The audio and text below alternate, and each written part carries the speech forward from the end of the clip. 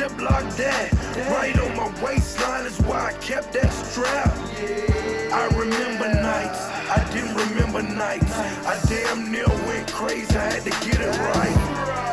Now I'm your favorite rapper's favorite rapper. Hey, now I'm your favorite trapper's favorite trapper. The absolute truth, yeah, no joke. Who me, I murder. Ladies and gentlemen, welcome to the Trap Draw Podcast. My name is Randy. I am flying solo today. Tron is flying actually over to Dallas. I will just tease that a little. I'm sure I'm going to ask him a lot more about that. Next week, he and I will be back with some special guests for a chop session.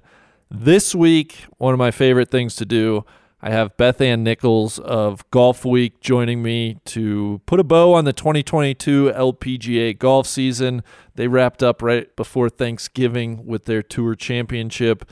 Lydia Ko won that, so we'll talk about that. We'll talk about the dinner situation arising from that week, which Beth Ann wrote about, and we'll go back some of the bigger storylines and players and discuss everything to do with the 2022 season. Before I bring in Beth Ann, though, I want to thank one of our sponsors, and that is Whoop. Today's episode is brought to you by Whoop, the personalized digital fitness and health coach, an official fitness wearable of the PGA and LPGA tours. Monitor your recovery, sleep, training, and health with personalized recommendations and coaching feedback with Whoop. Train smarter, recover faster, sleep better, and now feel healthier with Whoop and their all-new Whoop 4.0, the latest, most advanced fitness wearable on the market. The all-new 4.0 is smaller, smarter, and designed with new biometric tracking, including skin temperature, blood oxygen, and more. The device features a new smart alarm designed to wake you up feeling refreshed and ready to take on the day. Plus, it was designed with their new Anywhere technology, so you can wear it with their Whoop body sensor-enhanced technical garments. Listeners, this all-new waterproof device is free when you sign up for a Whoop 4.0 membership. And for any current members, if you have 6 months left of membership on your account, you can upgrade now and get the 4.0 for free. On top of that, Whoop is offering 15% off when you use the code NLU15 at checkout. So go to Whoop, WHOOP.com, enter NLU15 at checkout, and save 15%. Thank Whoop for being a sponsor of the Trap Draw. And now let's bring in Beth Ann. Beth Ann, I think you are completing your 20th year at Golf Week. Could that be right? Oh my goodness, yes. But just for clarification, I want to know that I started at age 22. Well, I didn't know. I was guessing maybe you started like at 10 or 11. Right? Exactly. I'll go with your version. Yeah, exactly. I do want to point out, besides all your great work at Golf Week, people can find you on Twitter at Golf Week Nichols. You are a wonderful follow there. And it's always just a real pleasure for me to get to talk to you, especially about women's golf. So thank you once again for joining me. This will kind of be the bow on the 2022 LPGA season, if you will. Perfect. Always appreciate being on. Yes. Well, let's start here. I think we just need to talk about the kerfluffle. Would that be the right word? This dinner. I hate when people just add gate to anything, but dinner gate at the CME Tour Championship. Why don't you walk us through the article and your reporting that you put out there, and I can kind of ask you questions off of that. Yeah, so I think just straight off the bat, why is this a story? Well, I think some people have questioned that. It's a story because Terry Duffy not only just wrote the biggest check in women's golf to a winner in Lydia Ko taking home $2 million, but this event, the CME Group Tour Championship, has really moved the needle, in terms of getting other folks who can write big checks to start thinking about it. So, when a guy like that is unhappy, it's a story. And so I heard about what happened. I heard that he was really upset. I reached out to see if he would be interested in talking to me about it, and he got back in record time, crazy fast. And which means he really wanted to talk about it. Yes. And I circled back to him a few days later, and we chatted again. and still very much interested in talking about it and reiterating the point that, his main beef was with leadership. So, look, there's been a lot of point missing here. Let's just start with Serena Williams. The dinner that we're talking about took place on Tuesday night, and the reason that this event, is in existence is because it started as a pro-am that was in concert with this conference that CME Group hosts. And we're talking the folks that come as speakers to this conference are former presidents, Obama, George Bush, the Clintons, Madeleine Albright, Condoleezza Rice, Tony Blair. It's a who's who. And so, this is a big deal for the CME Group. And so it's going on at the same time. This time, because the Ocean Club was closed across the street, everything was being held on property at the Ritz, which is important to note because players literally just had to get in the elevator and come downstairs to wherever the dinner was. But anyways, so Serena Williams was supposed to be the speaker. That was not mentioned in the story that Serena withdrew, shall we say, from the event that day because she was feeling ill. And so she was no longer going to be there. I don't really think that should be important because the point of the dinner for players was not to be entertained by Serena Williams. It was to be there for Terry Duffy and his clients. And they like to have, a player at each table. And there was clearly a colossal breakdown in communication on all fronts in that, when Terry Duffy asked the players in the room to stand up to be recognized, the only people standing were those serving the tables. And there were no players in the room, which was a hugely embarrassing moment and a very frustrating moment for Terry for obvious reasons. And I think this escalated even more so because it took leadership some time to connect with Terry and apologize and say, look, this will never happen again. And so the situation was not diffused in short order either. And so that didn't help. So I think that's just a little bit of background in terms of why this was important, because everyone needs to have their priorities in order when it comes to these events. And that's fantastic context. I'd like to read a couple of the quotes that you have from Terry Duffy that were in your article. The first being, speaking to the embarrassment that you mentioned, he said, quote, "It's an embarrassment to a company of my size and an embarrassment to me personally. They," meaning leadership, "they better get their act together because they're going to lose people like me over stuff like this."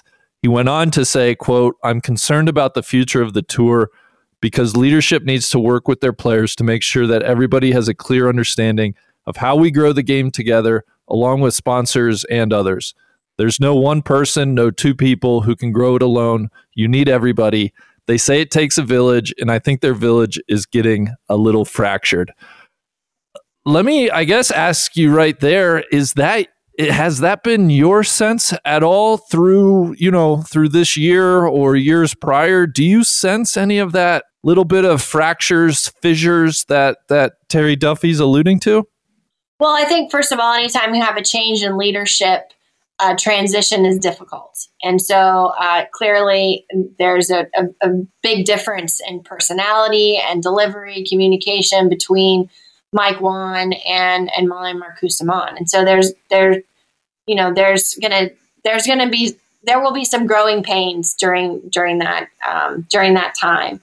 I also think that, as I mentioned in the story, prior to Molly Marcoux-Simon coming on, there was an issue with players, not necessarily doing all the media that one would assume that they would be doing, that the kind of thing that you would see from big stars in the past.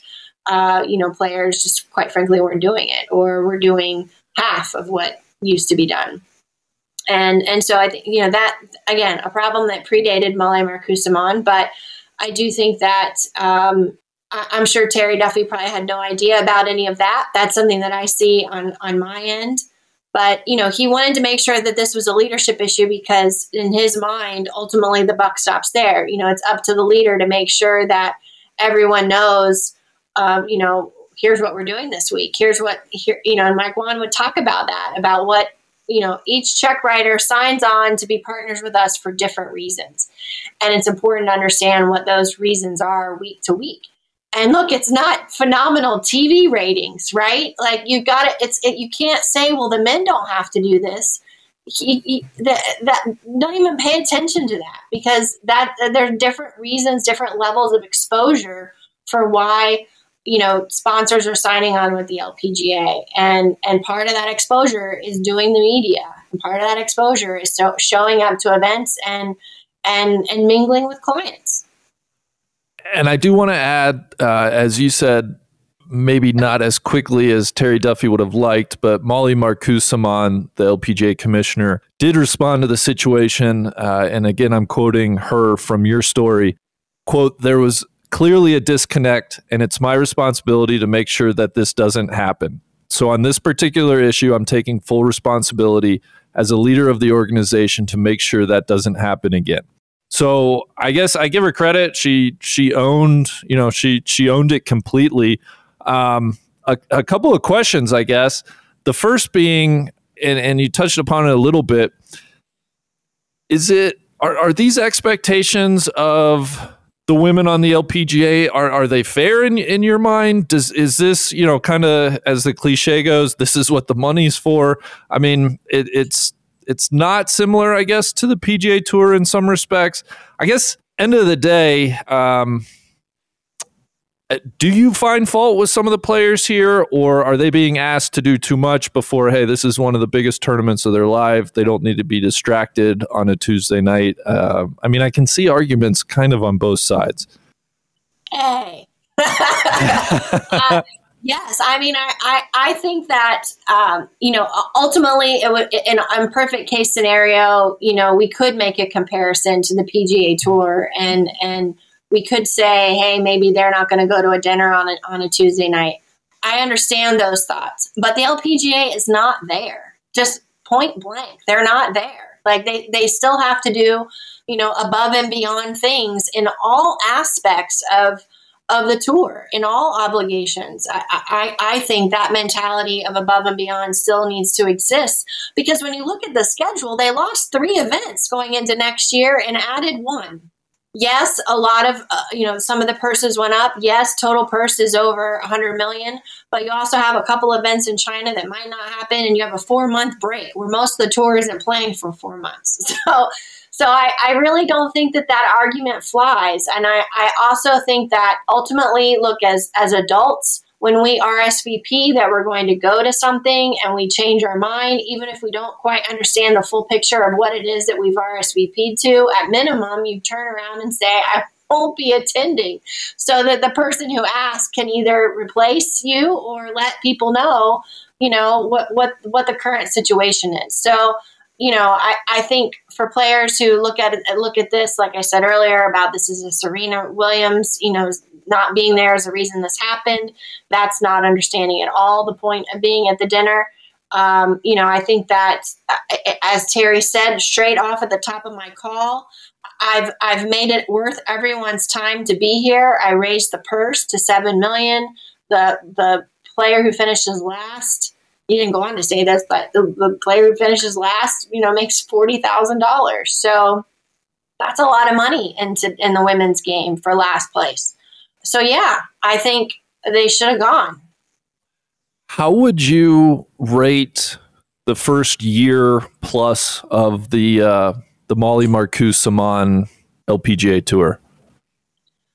I would say, for starters, obviously these are unprecedented times given the situation with Golf Saudi and the unknowns with Liv and, how this is going to play out. It's certainly as I said earlier, a huge contrast to Mike Juan, who overshared sometimes. Staff was like, wow, he's going to say all that, but we love that about Mike Juan, his transparency, and it's a stark contrast to how the current commissioner communicates. And so it's hard for me really to give a strong vision or understanding of how she's going to handle things and where she's going. I still can't really communicate that to you. And looking at the schedule, which there's a lot to be concerned about when you look at the schedule, I think. And so I realize it's complicated. I realize it's a big puzzle. But I also think that Mike Wan had to save the tour twice, and took the tour through COVID being the second time, and set her up pretty good. So my rating right now is probably a C. And that's your rating. Do you have a sense of any of the more premier players, how they're getting along with Commissioner Marcus Simon, I guess, as opposed to what they were with Commissioner Wan? Are there new frustrations that are cropping up with the new commissioner? I think there. I mean, look, when you get that many people, you're always going to have frustrations. You're always going to have people who think they have a better way of doing things. But, I definitely think there are just a lot of question marks. There are just a lot of unknowns. And in terms of, like, a lot of people say to me, well, who's going to be the Rory McIlroy or the Tiger Woods of the LPGA when Liv comes calling, or, when Aramco comes calling? It's all the same pile of money. Who are those players going to be? And outside of Stacey Lewis, I don't really have an answer, because it really does feel like most of those top players would take the money. And so I think having just that in the middle, right, of no matter what else is going on, when you have that in the middle of the players versus the commissioner, in terms of, trying to manage this boulder that's coming down at you, it's as I said, an unprecedented and tough situation, and so I'm really curious to see because they're being very close-lipped, not a lot of information at all in terms of dealing with what could lie ahead in the very near future. I guess anything else from the CME Tour Championship, the dinner situation, that you want to talk about, explain, give context to, that you think people were maybe missing, or that wasn't quite part of the narrative as it got out into Twitter and the wider spaces? I think we hit on most of it. I mean, the idea that there are two pro-ams. Yes, it's not like one player's playing in both. It's not like you're going to play a course across the street. I feel like so many things about that event are first class. You also have the Rolex Awards going on that week, and you can't really move that, So it's tough in that there are a lot of extracurriculars. And yes, maybe there are some things beyond those events that the tour could move to another week, that the tour could, take some things off of the players' plates and maybe communicate a little bit better in terms of what the LPGA is asking of its players beyond the sponsor. And maybe there's some work that could be done there. Certainly some work internally on the staff with communication to players. But ultimately, I think, its players need to also take it upon themselves, their responsibility of, hey, what are the most important things the sponsor wants this week, and it's not like there are 10 Terry Duffys lined up ready to take his place. Well, I think this is certainly something that will continue into 2023, and certainly something we should all keep an eye on, and I'm sure we'll be talking about. With that said, 2022 golf-wise, fantastic season. I mean, I think we got to start here. Lydia Ko won the CME Tour Championship. She returns to number one in the world. I think that's probably the biggest storyline that we'll remember about 2022. Do you agree? Kind of the Lydia Ko officially back at the top of women's golf? 1,000%. Yes. It was wonderful to see. Yes.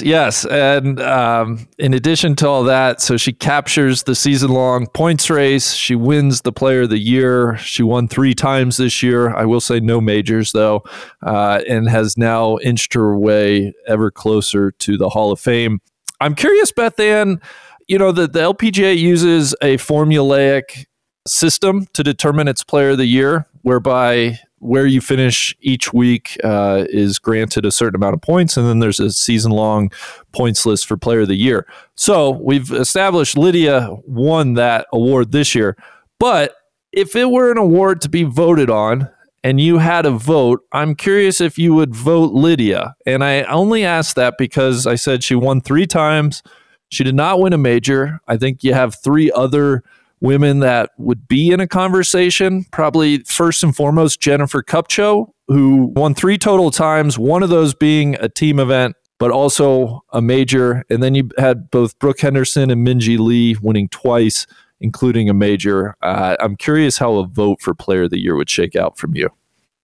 Honestly, it's definitely still Lydia, and she went to number 1 in the world, after a week after she won the CME, and I felt like she should have been number 1 in the world going into the CME.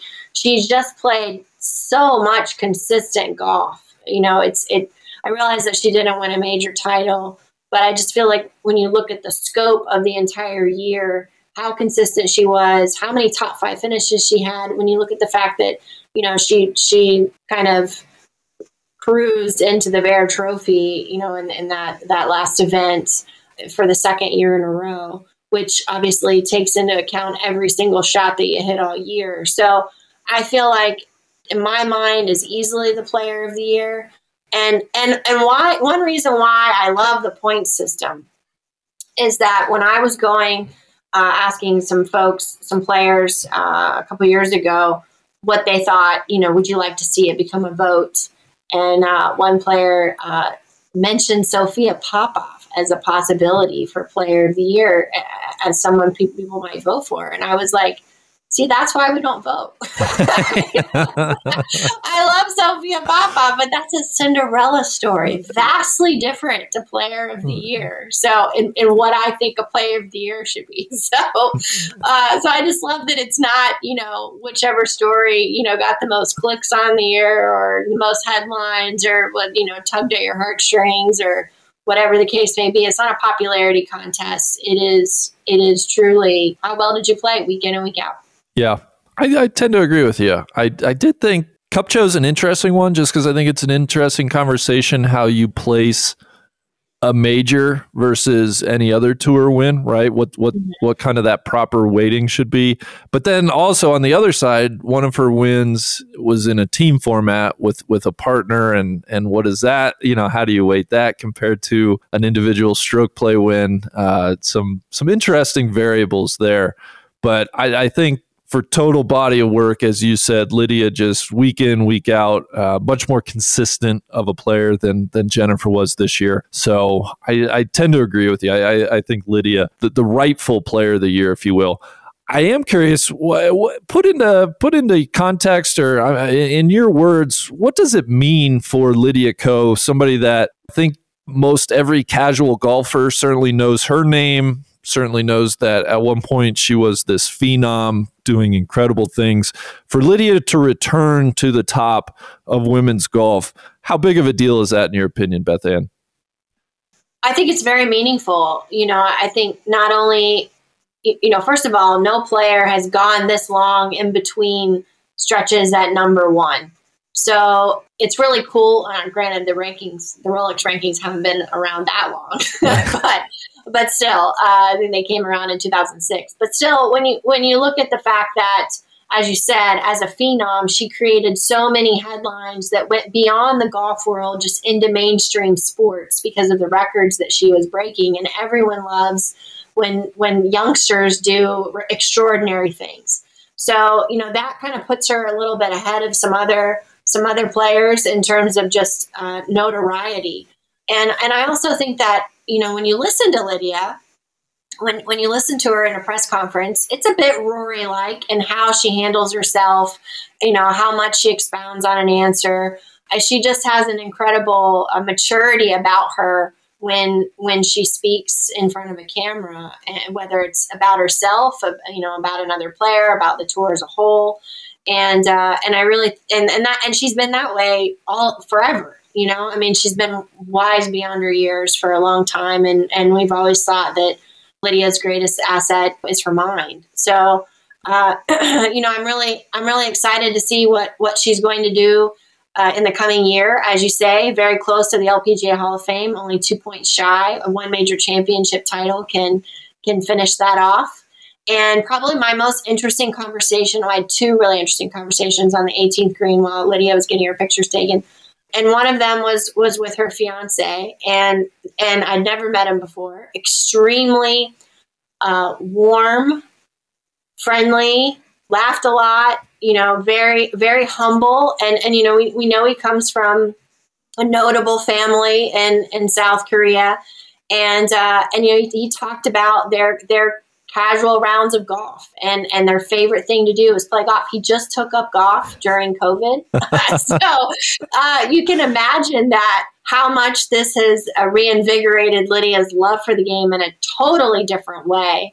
And, and they're playing for like dinner or stupid dares that they could, make each other do at the restaurant. It's just fun stuff. And so after 5 minutes with him, I was like, no wonder Lydia's in such a good mood. Like this guy's just a nice guy, and I was so happy for her when I walked away from him. And then I walked over to her sister and I asked, the $1 million question, how long is she going to keep playing this game? And I think it was really interesting to hear what she had to say because, as you know, Lydia's always said she wasn't going to play past 30, and here she is 25, 2 points away. And she had just said earlier in the week she wouldn't keep playing chasing 1 point. If she was ready to leave the game, she wouldn't stretch out a career past when she wanted to play to simply get into the Hall of Fame. So her sister, who also happens to be her manager, Sura, she said, if Lydia were to get the 2 points next year, she really wants to play in the 2024 Olympics in Paris. That's a big goal of hers. And so I definitely see her playing through the Olympics in 2024. And then she said, if she's already qualified for the Hall of Fame by then, I could see her, shifting gears to something else. And she said she talks about what that something else could be quite often, and she loves interior design and watching home remodel shows, and it was just fun to listen to her sister, kind of talk about the next chapter, but also sad at the same time because of what we just talked about, of what she means to the game. That's really interesting. So I guess folks, the Lydia Ko fans, and if you aren't, at least a couple of years to really appreciate her greatness, but certainly do so over the next couple of years, it sounds like. But who knows? Things can always change. Things can always change, 100%. But I would be surprised if she was still playing at, 29 and a half. Yeah, I agree with that.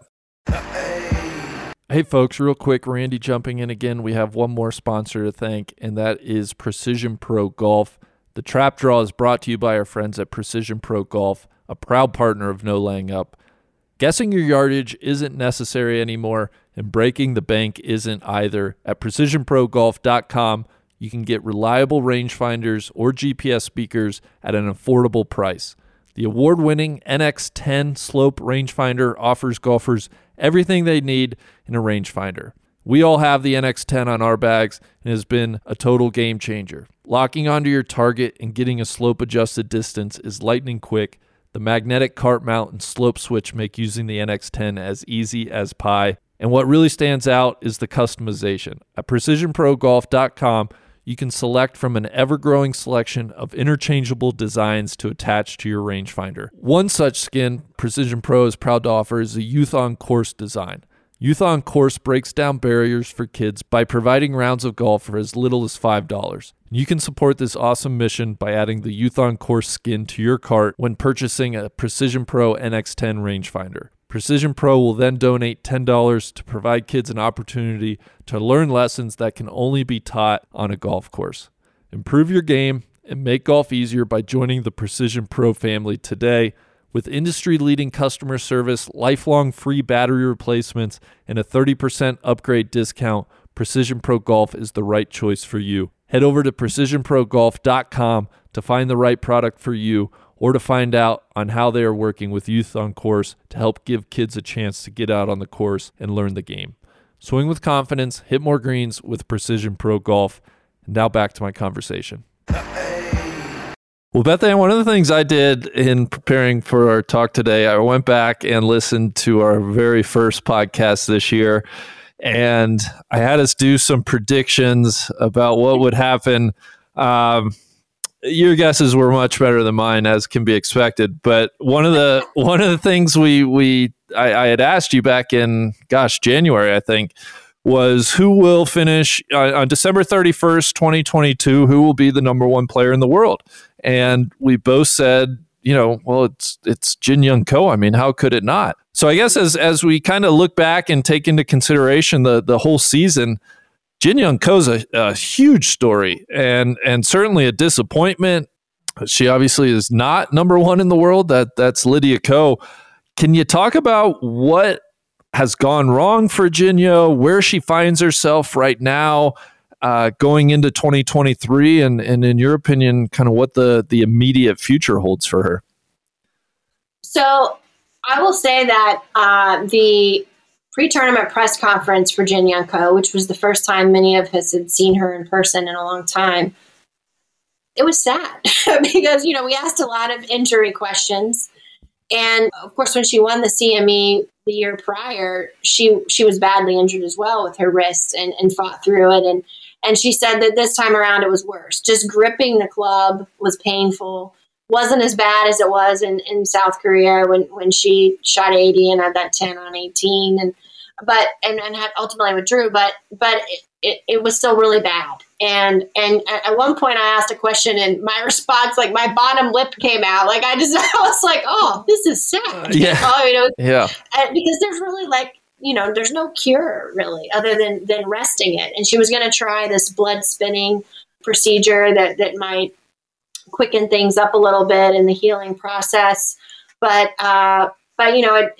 she just said, there are other people out here, plenty of other people on tour that have their own aches and pains, and she's not trying to make people feel sorry for her by any stretch. But it was significantly painful in every way, shape, and form. Just like I said, gripping the golf club. So yeah, very disappointing on so many fronts, given how incredibly strong she finished last season, won her first start of the year, and just a really tough way to wrap it up. It just is a constant reminder, and I think it's something that I always forget, and I think most people are like me, and just how delicate everybody's situation is. And when things are going great, it seems like, oh, well, they'll just keep doing this for however many years, and injuries or whatever can change things so drastically. And yeah, just really, really surprising. And along these lines, for Player of the Year, again, Jin Young Ko was one we said absolutely would be in the Player of the Year discussion. I actually said Patty Tavatanakit, and that's who I want to ask you about as well, because Patty, I mean, gosh, I don't know how you could summarize her 2022 except to say it was really bad. She's down to 50th in the world, which blows my mind in the Rolex rankings. She finished outside the top 60 in the CME standings. I guess along the same lines, what do you know about Patty right now? What's your prognosis for her going into 2023? Well, I think Patty gave us a window into how emotionally difficult the year has been in Scotland when she gave an interview, a very emotional interview, and talked about how difficult personal life had been off the golf course. And she hasn't talked about that. And I to be honest, I haven't asked her about it. I don't know when the right time is to ask that question, but clearly, she has some stuff going on externally beyond her golf game that is tough. And I know she split up with Grant Waite, who was instrumental in getting her to where she was in 2021, and they stopped working together this late in the year this year. And I think it's a transition year for Patty, and as you said earlier, just a reminder of how quickly life can change and throw you a loop, and whether it's your body or something happening, to you on a personal level. how much that can impact your golf game. So outside of what she said, that I felt was a big window into it at Scotland, I really can't shed much light on it. But she is a phenomenally talented player, and I truly believe that mentally when she's ready, that she'll get back there. Yeah, and gosh, let's hope that's sooner rather than later, both selfishly for our sake as fans of the game, and certainly also for her sake as well. We both picked out guesses on first-time major winner this year, and we had two different people. Unfortunately, there were two first-time major winners this year, but we did not identify them. Although I will say, Beth Ann, you were all over Jennifer Kupcho. That had been your guess in previous years. She finally paid it off with her win in California at Palm Springs at the Chevron, and then Ashley Buhai, a Cinderella story, winning the British Open at Muirfield. You had said your guess was Yelimi No, which I really like that guess. Maybe a year, right? Yeah, maybe still a year or two early. I actually was looking back at her major record this year, and it was not good at all. And then I had said Nasa Hataoka, who was around in a lot of majors, but never really threatened in any of them, I don't think. So we both kind of missed that one. But talk to me, Jennifer Kupcho, it felt like this year, 2022, was the culmination of a lot of expectations, right? Solidifying herself in kind of that upper echelon of the LPGA Tour, I think. What do you see and expect from her as you look to 2023 and beyond, I guess? Yeah, so Jennifer will tell you that putting, has been the key difference for her, especially in that victory in the desert. And, she also got married, and, there was a lot of planning and a lot going on around all that. And so, to have that kind of pushed off her plate and be able to focus on golf entirely, I think, was helpful. But I think consistency is just what's next. As you were mentioning earlier, the difference between why I think Lydia is Player of the Year versus why Jennifer isn't. That's the next level, I think, for Jennifer to get into that, true upper echelon of players in terms of could she be number one in the world one day? That still probably is where she needs to go in terms of that week in and week out consistency. But truly, she said, I have done other things since I won the Augusta National Women's Amateur, but that seems to be all people ever want to talk about. And so now that she's won a major, she was like, well, maybe people will start talking about what I've been doing on the LPGA too. Yeah. Well, somebody that we're definitely going to be talking a lot about, we both pegged Ataya Titikum as Rookie of the Year, and she paid that off. And not only did she win Rookie of the Year, but she just turned 19. She's ranked third in the world in the Rolex ranking. She won twice in 2022. And I think almost most impressively, she led the LPGA with 16 total top 10s, which just speaks to week in and week out where her game is and her talent level. I think it's safe to say, as I said, we're going to be seeing and hearing a lot from Ataya Titikum, not only next year, but beyond. How impressed are you with just her game? And then have you gotten a chance to spend any time with her off the course or to kind of pry into what makes her tick at all? Well, it's interesting because I really feel like number one, we expected her to have a good year. I didn't expect it to be quite this good. I didn't expect her to, rise to number one in the world, put herself in the conversation for Player of the Year. That surpassed my expectations, despite her sparkling amateur career, wonderful run on the LET. But this is a player with a great head on her shoulders. I mean, her attitude, she's humble in a way that Lydia Ko was at that age and remains. And she just laughed throughout her pre-tournament presser. It was just so delightful listening to her. She just had this great presence about her. And I just thought, wow, this is somebody that fans, as they get to know, are really going to enjoy, because she just has this demeanor about her that it's just effervescent when she gets going. She can light up a room when given the mic. And later that week at the Rolex dinner, Nancy Lopez sat at the same table as Ataya and introduced her, and she talked about that, how this is, a smiling champion, or something along those lines. And Nancy was so impressed with her personality and her demeanor.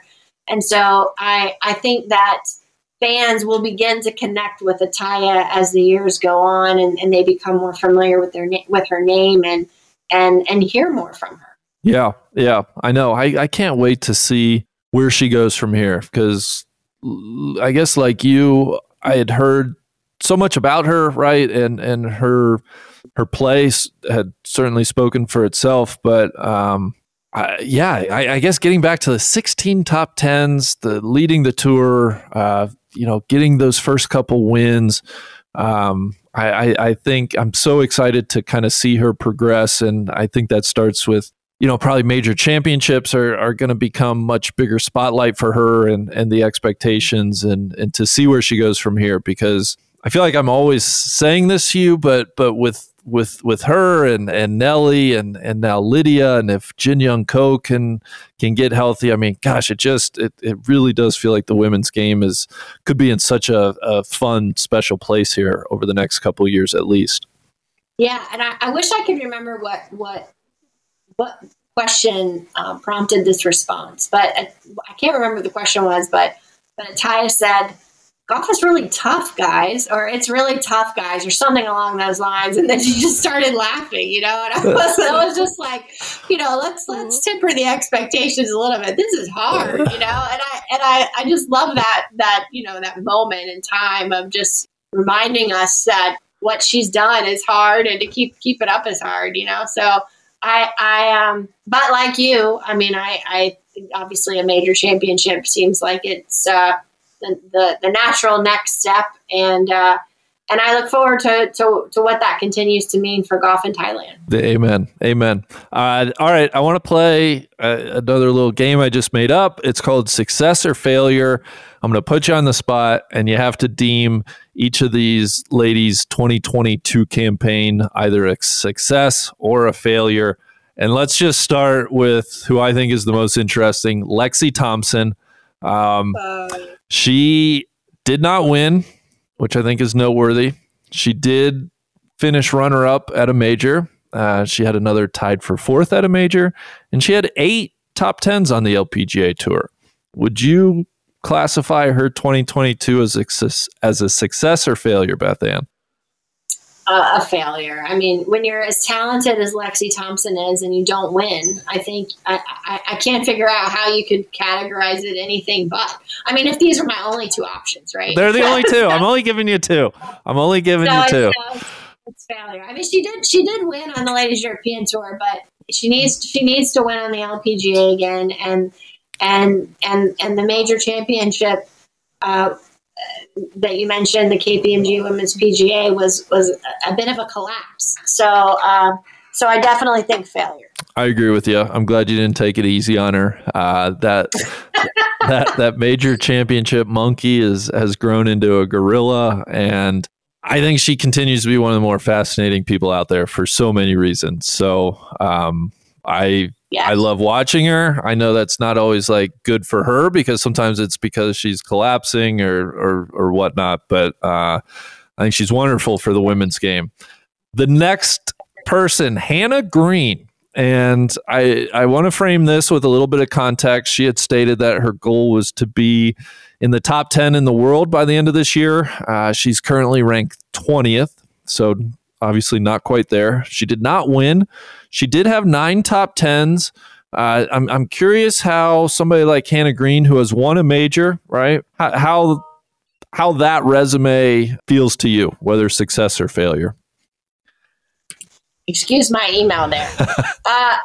I think that again, given these options, it's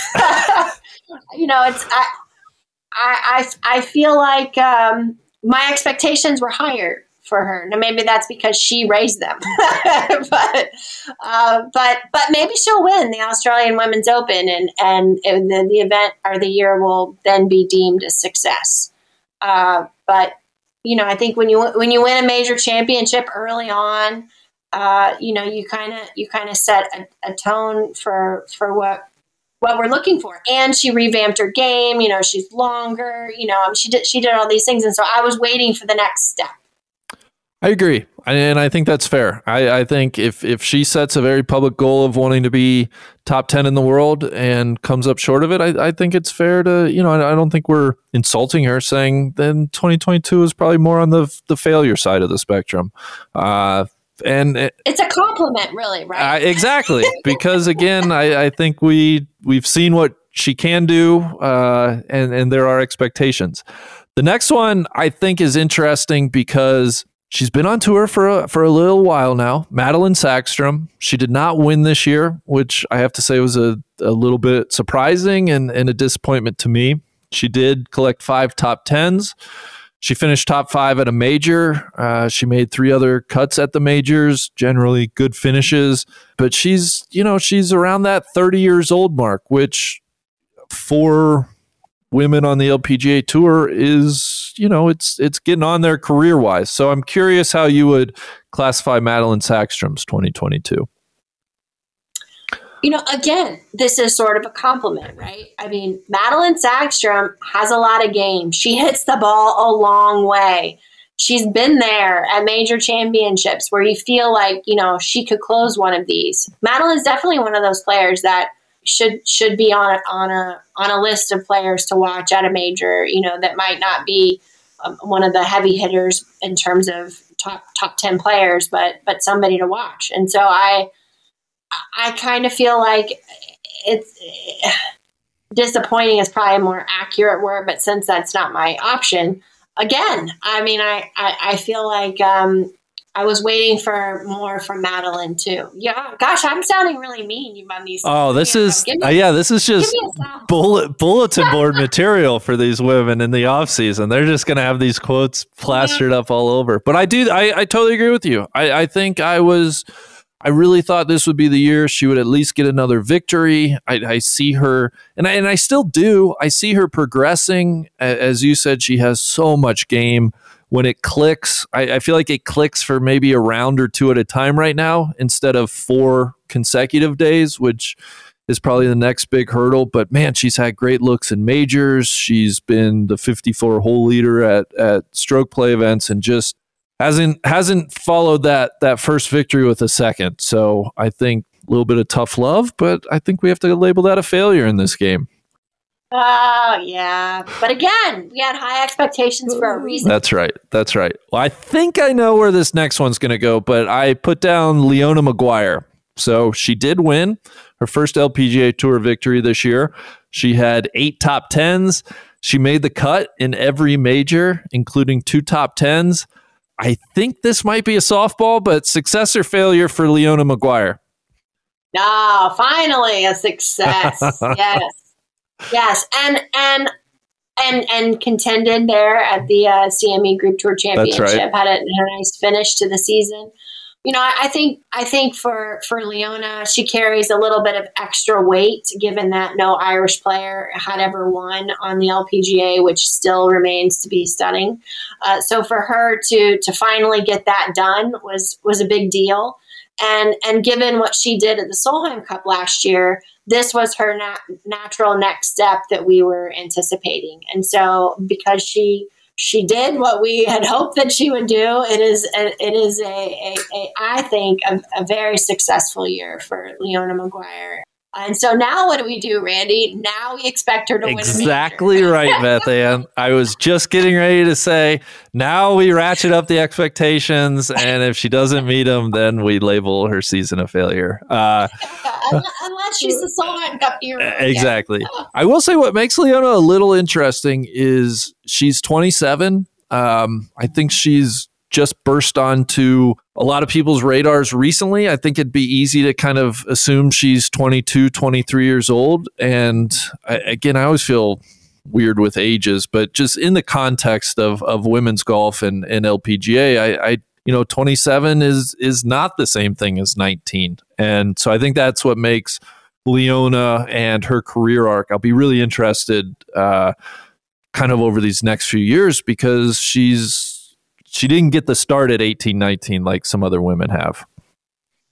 Right. I mean, and what an incredible collegiate career that she had. She was the number one amateur in the world forever, and played 4 years at Duke. And so she definitely, when it comes to, she was a prodigy. She and her sister Lisa were well known as kids around the world in terms of how good they were so young, especially Leona. And yet she took the slow route to the LPGA, and I admire her for it. I think she's a very well-rounded person. Her sister's going to dental school. I think that she will have a long career in the LPGA. I fully expect her to be out there for quite some time. And I think I predict that she will make a huge impact on golf in Ireland, over the next decade. Yeah, honestly, that's probably where her biggest, oh gosh, what's the word I guess legacy, right? Legacy. Yeah. If we want to talk legacy, that's absolutely where she could make the biggest legacy. The last one I thought this one was pretty interesting. Nelly Korda. I'm curious how you judge. Injury is not the right word, because she didn't really have. It was more just a bad luck medical condition that kept her out a lot of 2022, but she did return. She played 15 events. She had top 10 finishes in 8 of those 15 events and won once. In totality, what would you say about 2022 for Nelly Korda?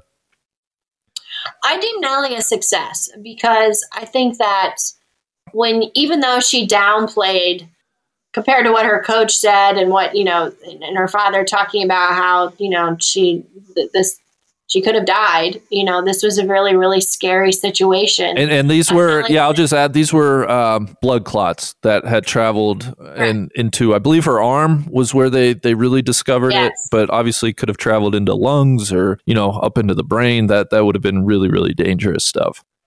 Yeah. So she downplayed, the seriousness of it to an extent, when Jamie, her coach's comments came out, But I would say, though, that, to see the relief on her face at the Pelican Women's Championship, to see the embrace with her father, the amount of emotion that was wrapped up in that moment of what it took to get back into the winner's circle, given the unknown of, will I even play again this year, having to overcome all of that and reset your expectations. Maybe go at it a little too hard and have to reel that back in. This was a big year of growth, I think, and just a change in perspective. And so I definitely deem this year a success for her. Tough to argue with that. I think with all the context, absolutely a success. If you were just to tell us, hey, she's going to win once, her season's going to be cut short at the beginning of 2022, I think we'd probably be like, oh, well, that sounds like not a good year at all. But totally agree when you take everything into account, definitely a success. And I'm glad she's now healthy ending 2022 and can look forward to a full, hopefully prosperous 2023, as opposed to, having the injury and the medical condition end her season prematurely. Well, that's, those were kind of the highlights of 2022. I think one of the more crazy stats I found, 11 first-time winners this year, which the LPGA website only goes back to 2026, but there have never been 11 first-time winners in a season going back to at least 2026, which is kind of a wild statistic this year. Yeah, 1995, the most ties a record set in 1995. And I got that from the LPGA communications department because, as you said, it's not on their website. But I would say that, part of that in having this conversation, I went back and I looked at the number of starts for players, and obviously Nelly and Jin Young, were injured. And so they didn't play as much as they normally would have. But even so, You have Lexi at 18, Danielle, another one player who was injured, 18, NG Chun, 19, Brooke, 22, Lydia, 22. It's players aren't playing as much as they used to, I think, in some cases for top players, whether it's because of an injury or otherwise. And so that actually, I think, opens the door for other players to step in and have their moment. Now, that being said, the tour is undoubtedly deeper than ever. There are players from all over the world who are step onto the tour in many cases ready to win, like Ataya. So, I definitely think that that this speaks to the quality of the tour, but I also think it speaks to the fact that a lot of the top players took a lot of weeks off. Yeah, which I want to come back to that, but before we do, I'm curious if you were to kind of rank order emergences, right? I feel like we can look at 2022 and certain players really emerged onto the scene this year, or it might be a re-emergence, right? In the case of an NG Chun. If you were to rank order kind of your 5 favorite emergences / re-emergences this year, I'm curious what that would look like, Beth Ann. The ranking part's difficult off the top of my head, but I mean, Ataya has to be the most impressive, right, in terms of what she did as a rookie. But then I go to NG. Great to see NG back in the winner's circle at a major championship. Nearly won the AIG as well.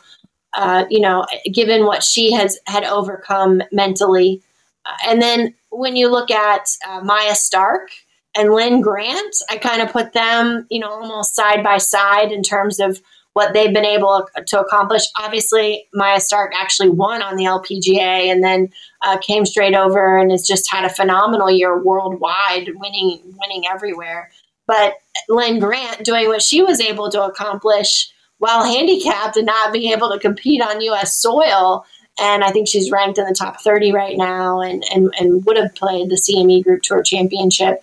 But because she's not vaccinated, couldn't get into the United States. So obviously she won 4 times on the LET, was, their player of the year and just had a great season over there. So even though she didn't play that much on the LPGA, she did have full membership status. And, when she was able to play, most of the time was in the top 10. Right. And folks are like, well, how was she able to, because the LPGA has tons of tournaments overseas, countries she could get to and compete in. Really remarkable. I think she had 6 LPGA official starts this year and still would have qualified in the top 60 of the CME off of those 6 starts alone, which is pretty remarkable. Absolutely. And then I think also you look at somebody like an Andrea Lee, who won for the first time. I think Lilia Vu, who was a very heralded amateur and had struggled a little bit with the transition to pro golf, and certainly the LPGA, had a really good year. Those are 2 that I had written down as well. Yeah. I mean, Andrea Lee, started the year on the Epson Tour. So, to start the year on the Epson Tour and you're winning on the Epson Tour while the tour is playing a major championship, and then you come back, and win on the LPGA and play your way into everything. And now, certainly a favorite to be on the Solheim Cup team next year. This was a turnaround year for Andrea Lee, but given how good she was in college at Stanford, what we expected all along. Let's see. I have a couple things about 2023, but before I get there to kind of end things, I did want to mention one of the crusades that you have been on was paid off in 2022. I'm curious if you could speak to that. I think you know what I'm talking about, but would love to hear it in your words. Yeah, the LPGA founders, 13 wonderful women who are not all in the Hall of Fame, which is just absolutely mind-boggling. And so this was twofold. I wanted Lorena Ochoa to finally get into the LPGA Hall of Fame, even though she didn't meet that pesky 10-year requirement. And I really wanted the Hall of Fame, the rest of the class of LPGA founders who weren't in the Hall of Fame to get into the Hall of Fame. And so that one of the only player still with us at that time was Shirley Spork. And so among the founders who weren't already in, who were still living. So Shirley, bless her heart, we saw her at the Chevron Championship when the news broke out that the LPGA was finally going to do this. She was there with Lorena Ochoa, and it was wonderful visiting with her and chatting with her on the practice green there at Mission Hills. It was fitting because she's lived in the desert for forever, for over 50 years, and that was her home. And so for the final Chevron ever played at Mission Hills, to include this announcement that Shirley was going to be in the LPGA Hall of Fame was fantastic. As she said to me, long overdue. And we had that moment, and of course, never in a million years would we guessed in a few short weeks that she would pass. And so losing Shirley Spork, it's just like another living, breathing, wonderful piece of LPGA, history is gone. And I'm so grateful for the amount of time that I had to spend with her and the lessons that she taught along the way, the stories that she told. I'm so grateful that, she wrote a book about her extraordinary life and how instrumental she was in the teaching division, or the LPGA teaching division. And her legacy will live on. And I am so thankful that she was with us when she got into the Hall of Fame, and that it didn't happen, after her death. Amen to that. I think that's that she got to experience such a special moment, so much more impactful than had it been after her death. So I know you won't take any credit for it, but I congratulate you on fighting that good fight and seeing a payoff there. That's very cool. Well, it certainly wasn't me, but I'm just grateful. Yeah. Well, let me get you out on this. The 2023 calendar, as we look ahead, the LPGA has released their schedule of events. It's an interesting one to me, and I think what jumps out first and foremost, the Tournament of Champions, the traditional season opening event, is kind of in that third week of January, where it's always been. And it's really standing alone. And I'm not sure if that's good or bad. It's a weird start to the year. And it's compounded by the fact that after that, they take a few weeks off, and then they go to Asia for several weeks. And so after that Tournament of Champions event, there's not another event in the United States before the end of March. What do you think about the start of the 2023 calendar? Yeah, so don't quote me on it, but I think it has to do with the network television spot that they have for that event, and maybe when they can get some of the celebrities in. Okay. I'm not 100% sure on all that, but I think there's more to the story than just why can't they just move it? Yeah. Because it wouldn't look so bad, right? It would make everyone a lot happier if it just started in February. Right. Everyone got their 2 months off. And then it didn't look like this huge gap, and players having to come back for this one event early, and then have more time off, or fly all the way over from Asia. And so many of them won't. They'll start in Asia and skip that one for tour winners. I mean, and so I think the hardest part of it is that if you didn't qualify for the CME Group Tour Championship, and you finished your season at the Pelican in mid-November, you don't tee it up again until late March, because you're not in any of those limited field events. You're not going to qualify for the Tournament of Champions, and you're not going to get into those Asian fields. So that's like half the tour. Yeah. And that's a long time to not be getting a paycheck. So I understand that some players, especially top players, wanted to have a longer off season, that's important to them. But the people that are getting the longer off season are the people who need to be playing. So it's just kind of, like I said earlier, I understand it's a big, complicated puzzle, and it's hard to get, exactly what you want. But, the Australian Women's Open, the Vic Open, there used to be, back when I started covering this tour, the first two events of the year were in Hawaii. And, the tour went from there to Asia. And I feel like, and those were big events, not limited field. So I feel like there's a lot of work to be done to make this make a lot more sense, because it's way too much time off for a lot of players. Yeah. Speaking of doesn't quite make sense, I still don't get the timing, and I'm sure it's because that's where the sponsor wants it. The match play in Las Vegas at Shadow Creek continues to just be a weird spot in May when it's like 110 degrees. And at least, I guess, the silver lining with the U.S. Open moving to a new date this year, at least it doesn't go right before the U.S. Open. But that's one that has me scratching my head. I guess on the flip side, the International Crown is back. It's going to be at TPC Harding Park. Very cool team, country-centric event. A chance to watch some of the best from Korea, for instance, take on some of the best from the United States, or Sweden is going to be a growing power in the women's game, I hope. That, and then I think Annika has been the Pelican. She is taking over essentially that tournament, and it's going to be in her name. I think that's probably a really good thing for women's golf. 100%.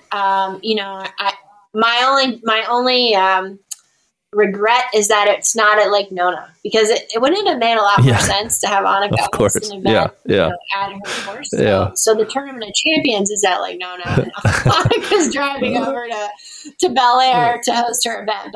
But regardless, it is a wonderful thing to have Annika headlining an event again on the LPGA, and she continues to do a lot of important work around the world with her foundation and all of the tournaments that she hosts for junior girls. And of course, she has the Scandinavian Mixed as well in Sweden that Lynn Grant won. It's co-sanctioned with the DP World Tour. So really important that she still has that presence on the LPGA, because she remains a household name in the women's game, as the LPGA is trying to find more of that. Yeah. Last thing, and I don't want to end it on a total bummer, but it is worth talking about. I want to preface this by saying, in that January podcast that we did at the beginning of the year, we were both super optimistic, hopeful that there would be some type of mixed LPGA, PGA event in 2023. There's nothing on the calendar. It seems like another year will pass by without that being a reality, which I think continues to be a huge weakness and really hole for both the PGA and LPGA tours. And where that gets doubly interesting, depressing, is when then we start talking about LIV. If you and I talk in December of 2023, what is the women's game going to look like? Are we going to be in the midst of a total fracturing of the women's game? And if we are, I think one of the things a LIV series will really hang its hat on are mixed events and bringing men and women together to compete not only on the same course but against one another even. So I'm just curious what you think the next 12 months holds in terms of the Saudi threat to the LPGA Tour, and then we just keep dropping the ball on a PGA LPGA mixed event, I think. No, 100%. And I wish that the top players on the PGA Tour would. I realize they have a lot going on right now, but in terms of the greater good of the LPGA and strengthening the game as a whole, it would be nice if they would champion this cause of having a mixed event, and they would court a sponsor or, agree to play for a little bit less than their standard offering in order to be able to pay, both men and women. So I definitely think that seems like, it's so overdue. It's ridiculous. But I remain very concerned about what's going to happen for the future of the game when it comes to Golf Saudi and whether you want to call it LIV or what the Aramco series will evolve into. What is the LET going to do? Are they going to vote to come under the LPGA ownership? Will they go their separate ways? Will the LET evolve into a rival tour for the LPGA, fully backed by Aramco events with big purses. We know one has already gone up to $5 million for this coming year. So, I definitely think that there are a lot more questions than answers. And I think we're all very clear that most of the top players on the LPGA would follow the money in a heartbeat.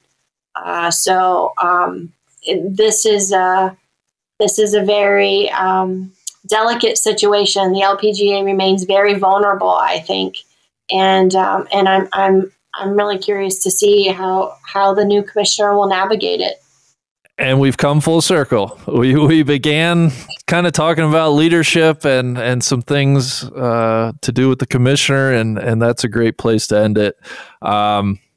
It'll be very interesting. I look forward to, in a way, look forward to seeing how all that transpires, and in a way, just, I guess, loathing all of it. But in any event, the on-course stuff, I think, will be very good in 2023. Tons of young, really high-level talent. As you said, the women's game is probably deeper than it's ever been. So hopefully, at least we'll have a lot of excellent golf in 2023. Beth Ann, always so much fun chatting with you. I hope we can see and hear a lot more of you in 2023 on our channels, and you're just my favorite person to catch up with. So thank you for all your time this year and all your wisdom. Thank you. And I look forward to seeing you at Pebble Beach. Heck yes. Year. That's what we're really looking forward to. History Yep, making. I got that one circled. All right. Well, have a great rest of the year. We'll get you out on that note, and enjoy the holiday season. You too. Thanks again. Nice is the spot for that track draw.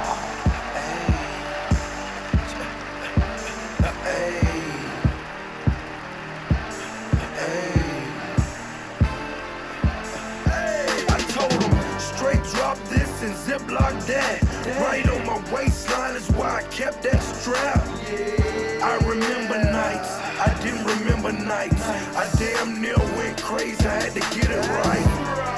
Now I'm your favorite rapper's favorite rapper. Hey, now I'm your favorite trapper's favorite trapper. The absolute truth, yeah, no joke. Who me?